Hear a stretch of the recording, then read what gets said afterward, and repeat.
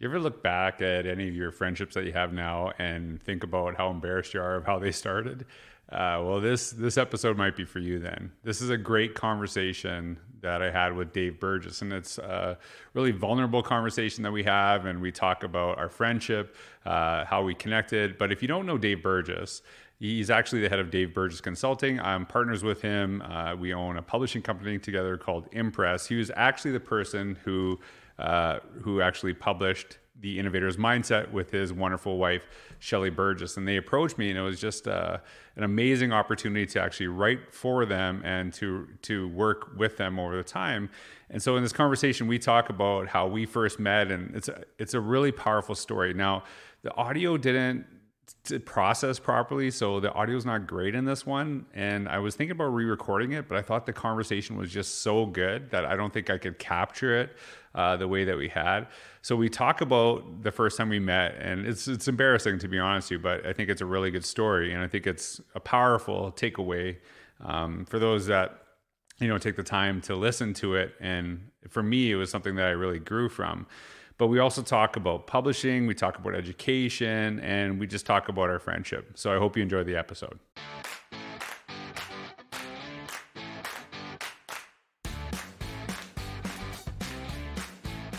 Hey everyone, this is George Kroos, and welcome back to another episode of the Innovator's Mindset podcast. This is actually the first Innovator's Mindset podcast of the 2021 year, and I'm very excited to have a very special guest who is also a very good friend of mine, Dave Burgess from Teach Like a Pirate fame, and I'm sure many of you listening know Dave very well. And I've been blessed to work with Dave for the last several years, and I want to just say, first of all, thank you for all that you've done for myself, but also that the story that I have and how, you really helped elevate my voice. You and Shelley and your entire team is not a story that only I have. I know that you've done a lot to elevate so many educators around the world and really get their voices out in a really powerful way. So I am so honored to have you. I'm excited to have a good conversation with a good friend over the next little while. So Dave, just introduce yourself and tell everyone a little bit about who you are and what you do in education. Yeah, for sure. Thank you, George. It's an honor to be on the Innovators Mindset podcast. I'm an avid listener as well, so it's exciting to be on the show. And it's been an honor to work with you over the last several years as well, and to help you amplify your message and spread it around the world, and to see the impact that message has had on schools and teachers, and then ultimately students has been it's been amazing. So it's very cool. I'm Dave Burgess. I'm the president of Dave Burgess Consulting Incorporated, and I'm based in San Diego, California. I was a high school teacher for 17 years, a basketball coach for several of those years as well, and now work with my wife, Shelley, and the DBC team to publish educational books around the globe. So what actually, you had taught for a long time, and I know you're very revered as a teacher, and to be honest with you, I know this, and it's not there. Obviously, there is some bias there because I know you and I'm good friends with you, and I know the stuff that you talk about. But I actually know a lot of people that you taught with. And they always, talk about how much they admired the work that you're doing. So in your work as an educator, what happened that all of a sudden you're publishing books and trying and bringing voice on educators? Like, what was that process that led you to that point? Yeah, and so I think what happened, Tim Ferriss, famous entrepreneur, he has this phrase that he says that if you're looking to be an entrepreneur, one of the best ways to do it is to look to scratch your own itch. Mm-hmm. And that's kind of what happened for me, is that when I was traveling, I was doing workshops, I was speaking, I didn't have a book, and I got offered a publishing contract, and I read the publishing contract, and I always tell this story. I went straight up into my hotel room. I Googled publishing contracts because I thought that she was trying to cheat me when I read it. And when I Googled them, I found out she wasn't trying to cheat me. That's exactly what contracts look like in the publishing world. And to me, the only thing missing was a ski mask and a gun. I just couldn't believe it. So we did a ton of research, and we decided we didn't want to sign it. We formed our own publishing company. We published Teach Like a Pirate right from the kitchen table, right off a laptop at the kitchen table. And so what we try to do with Dave Burgess Consulting is we try to take all of the things that I was upset about in the contract, all the things that I wanted from a publisher, all the things that I wanted to be able to still maintain control of, though. I wanted to have creative control. I wanted to have more control of the royalties and the finances, but I also wanted someone to be able to do the editing for me and do some of all these kind of things. And so what I was looking for in a publisher, I couldn't find. And so we scratched our own itch and we created it. And then it was something that we eventually offered to other authors that are out there on the scene. Yeah, and like I'm gonna share a little bit in a second, just kind of like the experience that I had with you when we published and really thinking about that process. But I think one of the things that probably helped you is you had your own book, right? And that was like the first book under like your publishing company is your own, right? And I know a lot of people know you for that. They know you for the connection. And, years later after being published, a lot of people still refer. Actually, I don't know if you saw this the other day, but there was someone I connected with, or I just saw them on Instagram, and they have like 700,000 followers on TikTok. I don't know if you even noticed this. And I just saw one of their videos, and they talked about like, hey, like, what are some of my influences? And I was like, I dived into this gentleman's videos because I really appreciated the way that he talked about how he connected with kids, how he's very thoughtful. And he actually listed your book, and I tagged you on it just so you could see it. And he also listed Paul Solares. I don't know if I'm saying the name right. He wrote Learn Like a Pirate. So what is Teach Like a Pirate? Like when you if you could boil it down, into like what do you mean when you say Teach Like a Pirate? What's the context of the book? Yeah, and so this is I always tell people it has nothing to do with the dictionary definition of a pirate, everything to do with the spirit. And so to me, the spirit of a pirate is someone who's unconventional, someone who's willing to reject the status quo, someone who's willing to sail into uncharted waters with no guarantee of success, a risk taker, a rebel, a maverick. So it's about embracing that spirit of being a pirate, right? In addition to that, it's a play on words. Pirates are known for having hooks. And this is all about all these hooks, things, engagement strategies you can add to your classroom, to your content, to draw students in almost magically and magnetically. And then finally, it's also an acronym. So the PIRATE of the word pirate serves as an acronym to kind of structure the book. And so that's kind of the three layers of the whole pirate metaphor. Yeah, and it's funny because like I talk about how good of friends you are, and you're someone I can, we could not talk for a while. And I could call you up and we'd have a conversation right away. And like, you have a few people like that in your life, at any given time, but we weren't always friends. And I talked to Dave about this before. I'm going to share a little story about the first time we actually met in person. And I don't think we've kind of joked about it, but I've never actually shared this from my viewpoint to you.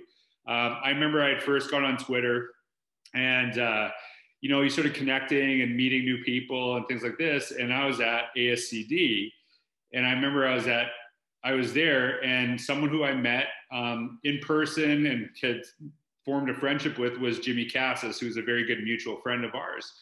And at the time, I didn't know you, but I knew Jimmy very well.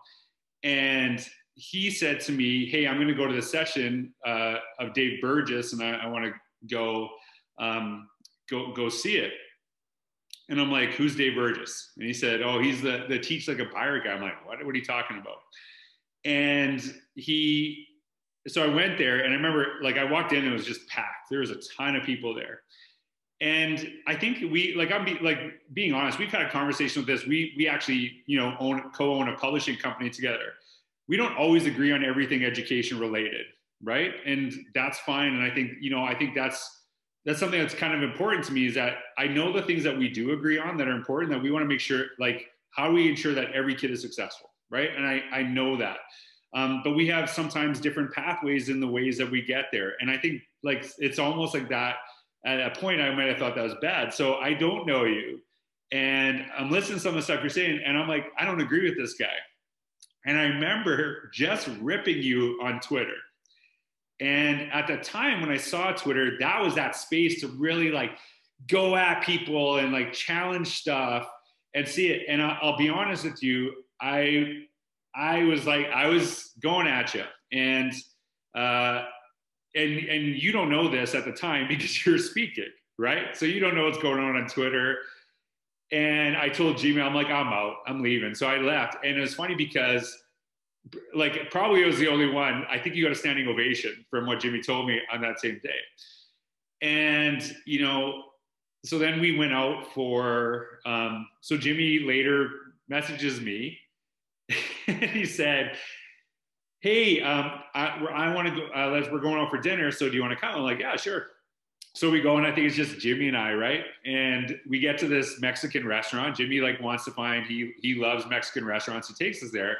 So we get there and it's just Jimmy and I, and he says, the person asked it, how many will be sitting with you? And I'm thinking, 2.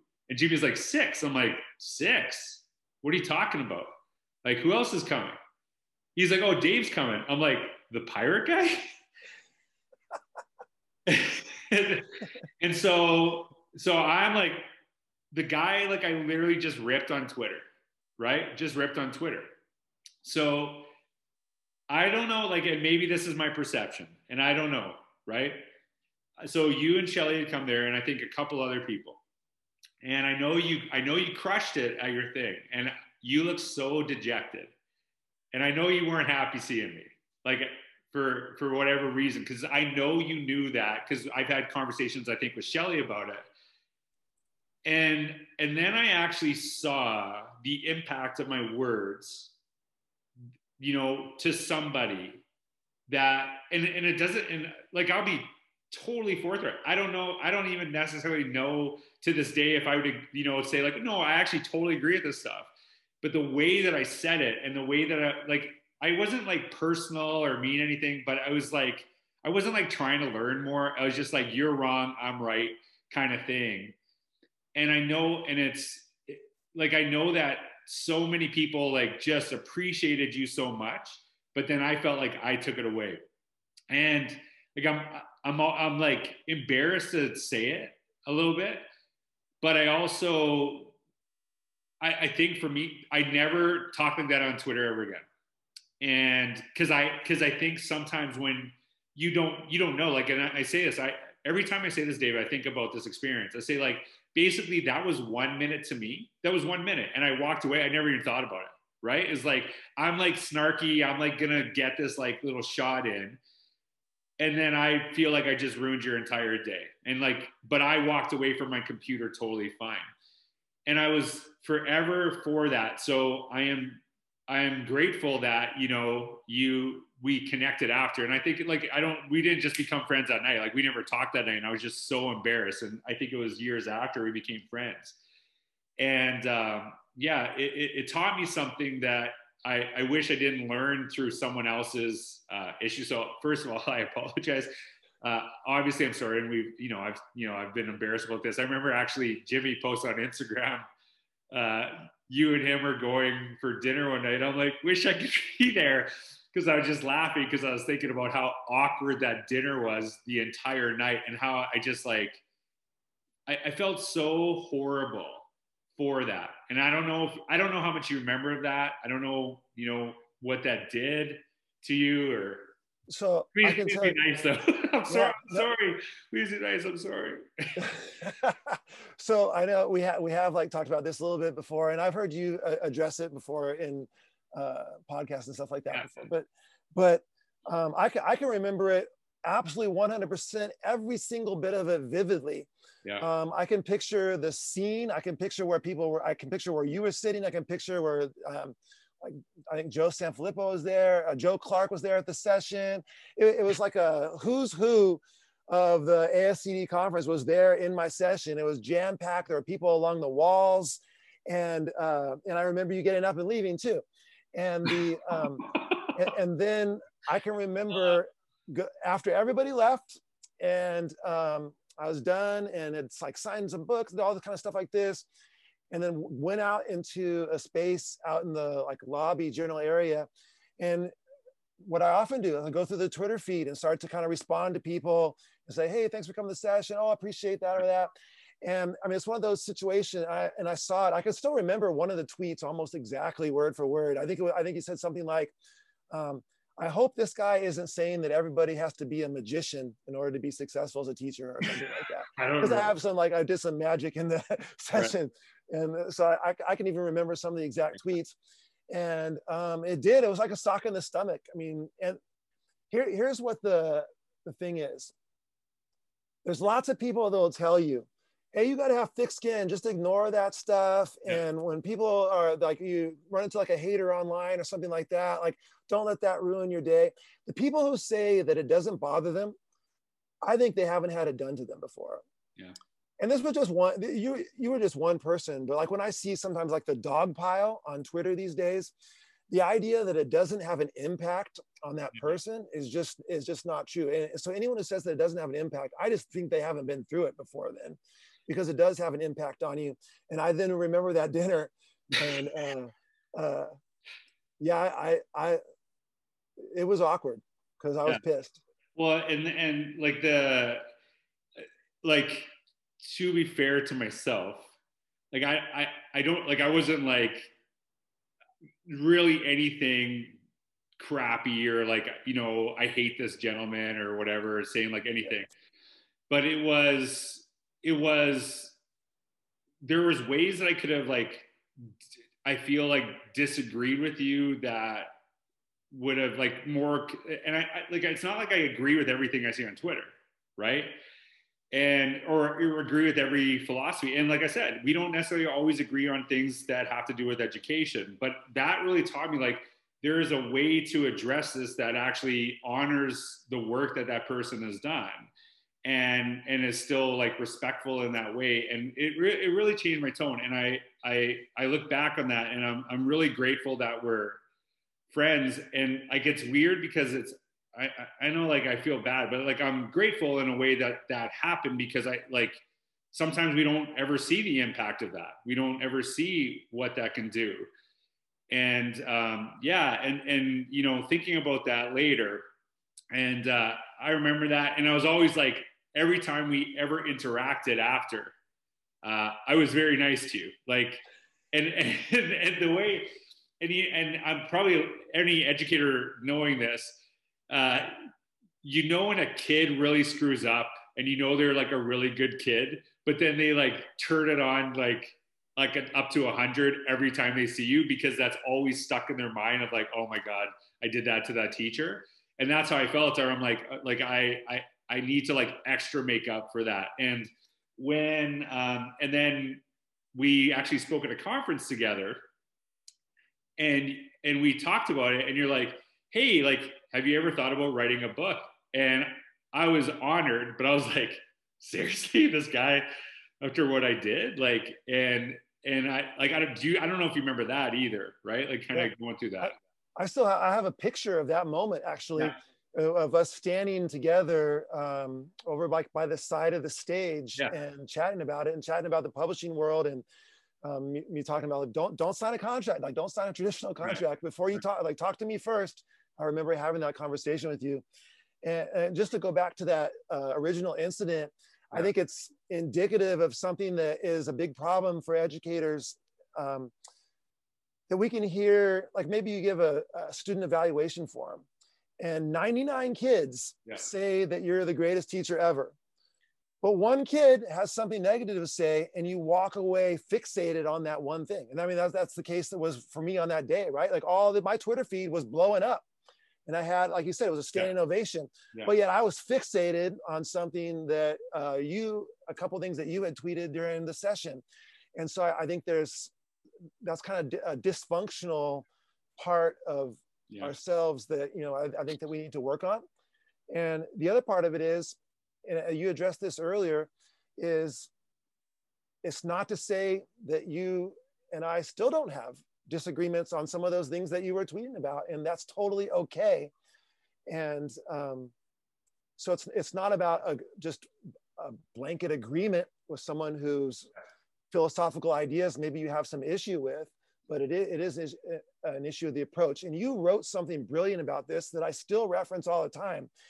And you wrote a blog post about, I think there was 3 things to look at before you give critical feedback to somebody, or before you accept critical feedback from somebody as well. And one of those things is, do you have a relationship with this person? Have you ever shared with this person your appreciation for their contributions? So before you're giving critical feedback, do they know that you care about them and that you appreciate them? I think the second thing was, do you only approach this person when you have something negative to say, or do you give them positive feedback as well? And then I think the third person was, are you open to being critiqued in the same way that you're about ready to critique this person? And so you actually remember that way better than I do remember. Like, I remember that blog post. I'm like, yeah, I did say all that, but I would have never remembered those 3 points. Yeah, I reference that all the time if I'm talking to people about, when they're dealing with criticism, haters, trolls, all that kind of stuff like that, as I reference those 3 things that you pointed out. Well, and so what's interesting is that when you say that, up until that point, I would say that I was like, if I popped into a blog, it was to disagree. It was to say you're wrong. It was to do that, right? But I never saw the person. Do you know what I mean? I think that's what really changed things for me, is that I saw you. And, and some some people are like, I can't believe you did that. And like, I think, I always say it, like, we've all, like, hopefully we grow. And I think it's important for me to share, like, hey, like, there's things I've done wrong that I'm trying to get better and trying to do that. And that really got me thinking, because that is something that a lot of times when Joe Sanfilippo shared this with me. He said, don't take criticism from someone you wouldn't take advice from. And I think that's a really important concept, but it is hard when you're exhausted and you're trying to, like, do your best at whatever you're trying to do. Right. And, like, all of us, I think, like, I'm an educator, but I'm more of a dad, right? I'm more of a guy that has a family, and there's a lot of things that I deal with in any single day that are not having to do with education. And then it feels like things are piling on. And I just, I was talking to a group yesterday, and I think one of the things that I say today, and I'm very thoughtful, is that my goal every day is to be the best interaction every person I come across has. And I don't always do it. And sometimes I could be the worst, but I never set out to be that. And I try to that. And I think from those failures, because we always talk about sharing our failures, and there I shared a failure, should come growth. And that was a big learning for me. And I think it's something that, I've grown a lot from. And when you talked to me at that day, your company was new. There wasn't, I think you maybe had 2 or 3 books at the time when you first approached me. And it was, to be honest with you, for me, I felt that there was a little bit of a risk at that point in my career, right, to do this, because I don't know much. And what had happened is that I had shared a copy of what I had written already, and I gave it to you and Shelly. And just to step back a second, I had shared that same copy elsewhere. And someone said, no, you got to do this, you got to do this, you got to write like this. And I was like, nah, that's not me. That's not who I am. And I don't want to just write in a way that someone else wants me to. And so I was like, I still wanted to write a book, but it really stung. And then I gave you the exact same version to you and Shelly. And you're just like, we love this. And the thing that I really appreciate about your work is that you want people to share their voice. You don't want to make them like, that's what I talk about. Like, we have disagreements on stuff. I guarantee you don't agree with everything I wrote in Innovator's Mindset or things like that. But you didn't want to, like, mold me to your vision of what education would be. You wanted me to, and you even said this, you wanted me to have my own, like, manifesto of, like, education and thinking about that. So that's something that you've really done with your authors. And so can you talk about, like, why that's so important to you in your work? Yeah, absolutely. So that is one of the things that we talk about with every single author. We give them the manifesto speech. Yeah. And we say, listen, like, there's an acronym. The M stands for manifesto. We want you to write your manifesto. We want you to write the core message that you want to share with other educators in the world. Like, if you could give a TED Talk next week This would be your TED Talk. Like, we want your TED Talk speech, right? If you could give a keynote at the biggest conference in the nation, like, this would be your keynote topic. This is the kind of thing that after you're done giving it, you would just want to like slam the mic down and break it, because who the heck's going to step on the stage after what you just said? You just crushed it. But then here's the problem, is that we think that writers have to go almost over the top in their writing to have that same sort of emotional impact as a writer they do as a speaker. Because like, if I sat down and had a meal with you, certainly not after ASCD, but if I sat down and had a meal with you and you told me about your work, like, I would be able to see your facial expressions, your intonation, the inflection in your voice. Maybe you would gesture if you got excited about a point you were making.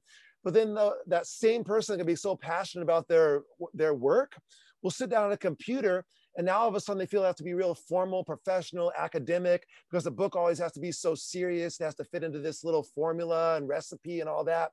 And we just like toss that away and say like, no, like, this is like, we want you to take all of your best stuff from when you're speaking, from your blogging, all this stuff, and wrap it together and create your manifesto. Now, manifesto gets a bad rap in the world as a word, because when you usually hear it, it's when a serial killer leaves one behind, right? You know, like, they'll say they killed 10 people and left the manifesto in the basement or something like that. But we look at it in a positive sense. Like, this is your legacy. This is your moment. Like, nobody likes lukewarm. So you don't have to shave off the edges of your, the roughness of your message. You don't have to fit into any particular box. We just want you to share your voice, and we're going to try to amplify it for you. Yeah, it's funny, like talking about things that, you know, we literally own Impress together, and we've published, and we don't, like I said, we don't have always the same philosophy. I don't know if you remember this, but when we actually met, I said to you, like, hey, like, I'm not into like acronyms, and I'm not going to do like an acronym book. And that's me. I remember you kind of being awkward. You're like, well, here's the acronym for our company. And it was like funny, because I'm not, like, at the time, I'm like, okay, that's not good, right? Now the difference is that I'm like, that's not for me, but for somebody that actually makes sense, right? And it's like, that's been like a big shift for me.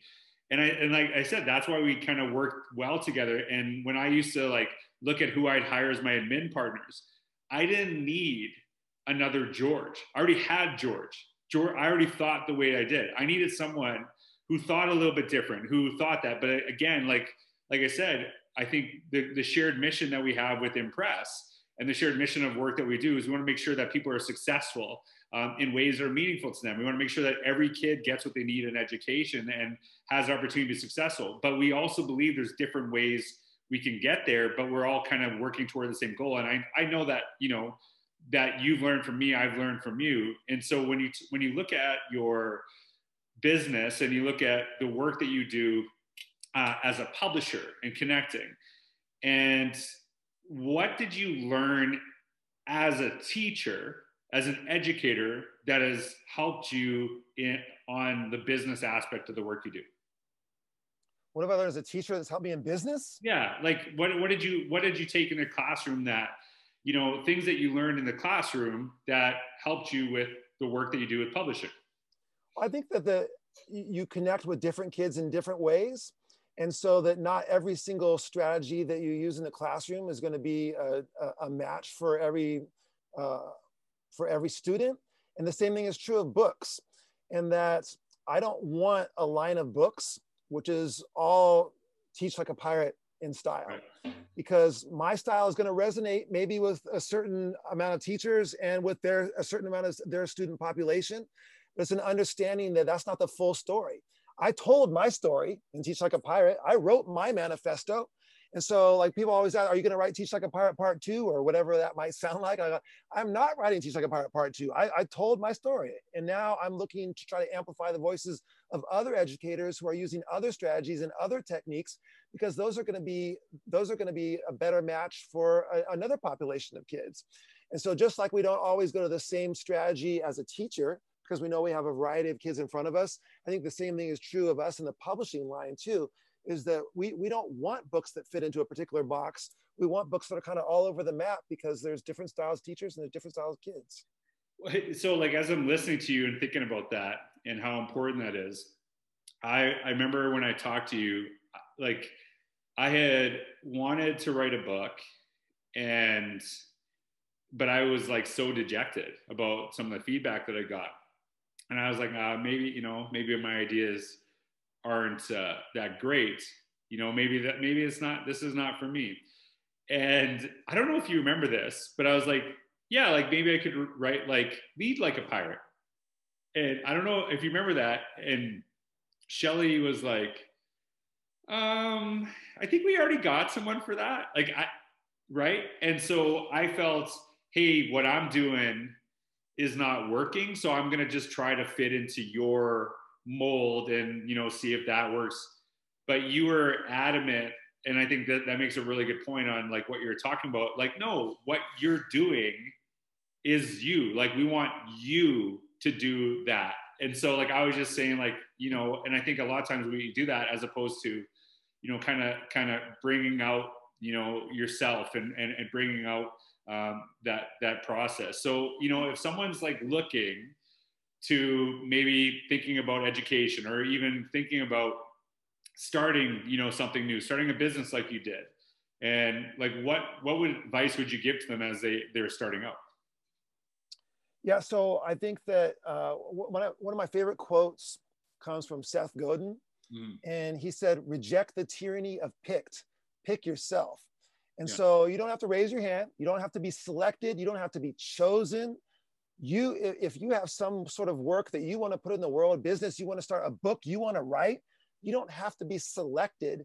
You can do it yourself. And that's like one of the things that's always a disappointment for me sometimes, is when someone submits a book to me and we decide to pass on it, and they say, "Oh my God, like it was my dream to write a book." And then they like act like it's over at that point. It's like, well, wait a second. You don't need my approval to write a book. Anybody can write a book. If your book's on Amazon, you're for real. And anyone can be on Amazon. So you need to, I think that too many people are waiting to be tapped on the shoulder and selected, and rather than taking the risk and putting their work out into the world. And one of the things that you've helped a lot of people do, which I think is really important too, is start small. Start with a blog. Start sharing your thoughts with an authentic audience. And then you're going to see what resonates, what works, what doesn't work. You're going to get a chance to hone and craft your message and improve your writing in front of an authentic audience. And then you're going to have a book. Too many people come and say like, "Hey, I want to write a book," and then go speak. And I always tell them, no, wait, go speak and then write a book. Because when you go speak, you're going to have real eyes staring at you, and you're going to have that authentic audience, and you're going to see what hits and what doesn't hit. You're going to see what slide you put up that everyone puts their phone up and wants to get a picture of. You're going to be able to see your social media feed afterwards and see what resonated with people. People are going to come up to you after the speech and say, "Hey, I really loved when you talk about this," or maybe like, "I would love some more information about this." You're like, "Oh, that's an area I need to flesh out. Everybody wants more information on this part of my workshop." And so I think that's something that you have done so effectively for so many people, and so many people have pointed to you of getting them started on their blogging career, which eventually then has turned into, in a lot of cases, books. Yeah, it's funny because the one of the things that I don't know if a lot of people know about me is I started blogging not because I'm like, "Oh, I need to get my voice out there, I want to talk about education." The sole purpose that I started a blog was we were looking at doing digital portfolios in school for our kids. And I'm like, we don't know what we're doing. Like, nobody's ever done this. So I should try to figure this out as a principal. So I just started my own portfolio as an administrator. And then I started sharing stuff, and then people started like sharing it and saying it resonated. I'm like, oh, like, and then I started getting into it. And one of the best stories, I do not know where this story comes from, and I've shared it 10 million times. And I think it's a really powerful thing, is that it is about just getting started, right? It is about getting that process. And there was a story, it's like an internet meme story, that a mom was talking to her daughter, and her daughter was 19 years old, and she wanted to become a doctor. And she said, "Look, I want to become a doctor, but I'm not going to be I'm not going to be a doctor until I'm 30 years old, right? It's going to take so much time and effort to be that." And the mom said, "You know what? In 11 years, you're going to be 30 anyway, so why not be a doctor?" right? And I think that's a lot of people see, they're so looking at the future and they see that work that's there, but understanding that if you just get started, that's the only time you're going to get to that place. And so that to me has always been something that's really kind of helped me get through this. And I agree with you. It's really kind of about kind of getting started and sharing. So as we enter 2021, and 2020, quite the year. It's not one that we're like, we'll always look back on this, right? And like this is the longest 2 weeks of my life, the 2-week quarantine that we've been under for a year, kind of thing. What advice do you give teachers going into this year, or like maybe not even just teachers, but anybody as you look into 2021? Yeah, so I think that, and lots of people have talked about this, but I think it's a time for intentional self-care and to make sure that you're pouring into yourself. I know that fitness and wellness has become something that's been huge in your life during this time, something that's become huge in my life during this time, during Shelley's life during this time. And so I think that I am going to be hitting 2021 stronger and doing better than ever before, partly because of that. And that's something that I want to have continue. And as far as educationally going, I think there's going to be some great opportunities that come out of this. And, one of your more famous quotes is change is an opportunity to do something amazing, right? And this has provided that opportunity. And of course, there's been lots of tragedy that has come along with it, unfortunately, for a lot of people, but also opportunity. And now we have a whole new skill set as an educational community of ways of connecting with kids, ways of delivering content. And we have a whole group of teachers who are very maybe tech resistant in the past, or were kind of rejecting blended models of education because they didn't really know that much about it. And now, because of this situation, we're going to be able to kind of almost start over again, where we have all of the old ways, which maybe some of them are going to be very effective for us to continue, but we also have some new strategies and some new educational innovations. And I think that when we come forward, I think we're going to be able to kind of meld these things together, hopefully, and to create something which is ultimately going to be better. Yeah, and like I hope that, and this is obviously something I've been talking about forever, is that when we look at this year and the innovation is not about a thing, it's not about a program, it's not about a technology. It comes from people, and it comes from people understanding what is needed, and looking at, hey, are we, let's say we're back to where we were in 2019. It wasn't like we were just knocking out of the park with focusing on social emotional learning for adults or even our students. So like we can talk about how 2020 was way worse, but it wasn't like great before. And so I think that it's brought it to the forefront, and the innovation is going to be to like people thinking differently about like, how do we ensure that we take care of our people? How do we ensure that they get what they need so they're not coming to school exhausted, right? And I've always believed that it's really important to have educators that education is a passion, not just a job, but it cannot be the only thing. It can't be the only thing that surrounds it. Like you really do, like, it's important that I know you love kids, you want them to be successful, but you have to love yourself too. You have to make sure that you're fine, because it's no matter what, like every year it's like I've seen a lot of people, I've always thought educators were working as hard as possible. And then I saw this year, and there's never been a year that teachers weren't working their butts off, that they weren't exhausted. And I just, hopefully, we continue to do that. And as we go in education. So on a personal level, oh, sorry, go ahead, Dave. Yeah, I was going to say, the other thing I think that hopefully comes out of this is there's been this big thought that change has to be slow in education.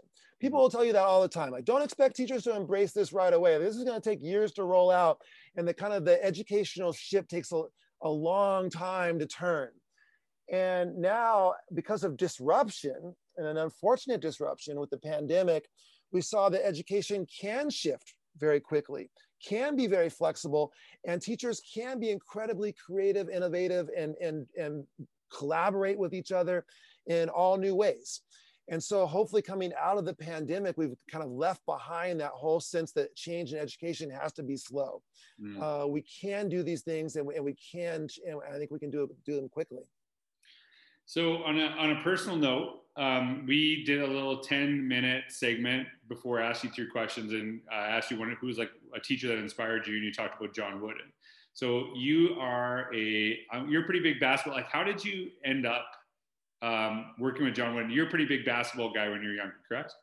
Absolutely. I lived and died basketball. My first job as a human being is I worked for 3 summers for John Wooden at the John Wooden basketball camps in Thousand Oaks, California. My first job in a school system was I was hired as a basketball coach. I got hired as the boys junior varsity basketball coach at a high school. Went back at night school, loved it so much, went back at night school and got my teacher credential. Eventually became the varsity basketball coach for the girls program at the high school that I was teaching at. Who was your team growing up? It was Lakers, right? It was not the Lakers. So team, so growing up, I was a huge Philadelphia 76ers fan back in the Dr. J era. So I can still remember and rest in peace to my father, because the deal was on Sundays. This was before you could get basketball anytime on television, right? It was Sundays on CBS. That was like the one game of the week where you could watch. And and if the Philadelphia 76ers were playing on that Sunday, I didn't have to go to church with the family. I could stay home and watch Dr. J, because Dr. J was my favorite player. So, I mean, that was back in the days of like Lloyd Free or World B. Free, Daryl Dawkins, Dr. J, Andrew Tony, like it was Bobby Jones at forward, like that. That was my team back growing up. Yeah, and it's funny. Like, I don't know if you know this about me, but I love basketball, and I grew up a big Lakers fan, and I know you're close there, but I feel like I'm more of a Raptors fan now. But like, I played high school basketball. I played, I didn't play in college or anything like that. But I still played until my whole goal was to become a basketball coach. Like, teaching was secondary, and it's a different system in Canada because you don't get paid to coach, right? It's all volunteer. So I coached for years, and I actually had I was one of the top applicants. Like, I was being considered for a coaching job at a high school in Fresno, California. And they were considering me. I was so excited. I'm like, wow, this is like a dream come true. And there was immigration issues for me to actually go and coach. So it didn't work out, and I was destroyed.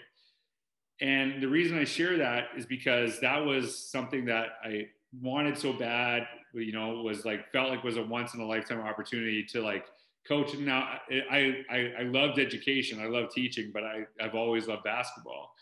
And in that same place, years later, that didn't hire me, I actually keynoted, right? And I said, hey, just so you know, I almost got this job coaching here, but you didn't give it to me. So I guess this is what I do now, right? And no one had a clue that actually happened. And the reason that I share that story is because just a reminder, and I'm sure you have a story like this too, that sometimes the best thing that can happen you is being rejected from something, is something not happening for you that you think is going to be everything at that moment, but it can lead you into a better direction. But it is important that you take advantage of that. Do you have any story like that where, something didn't work out? Because like, you've had great success, but I'm sure not everything. Well, maybe it does, because your first job was like the best job in the world. So I don't know, but do you ever have any of those things that you look back at and you're like, I wish this had happened, but it turned out it was better that it didn't? Yeah, so I had a long journey to teaching, actually, because I was kind of fairly late to the game, and I tried all sorts of different entrepreneurial ventures early on. So I've always had an interest in marketing, entrepreneurship, sales. And so most of the reading that I was doing in my 20s was success literature and entrepreneurship. And I was doing all sorts of wild, crazy things. And eventually it was just like, you know what, I took the basketball coaching job just to get a spot, for the afternoons and evenings.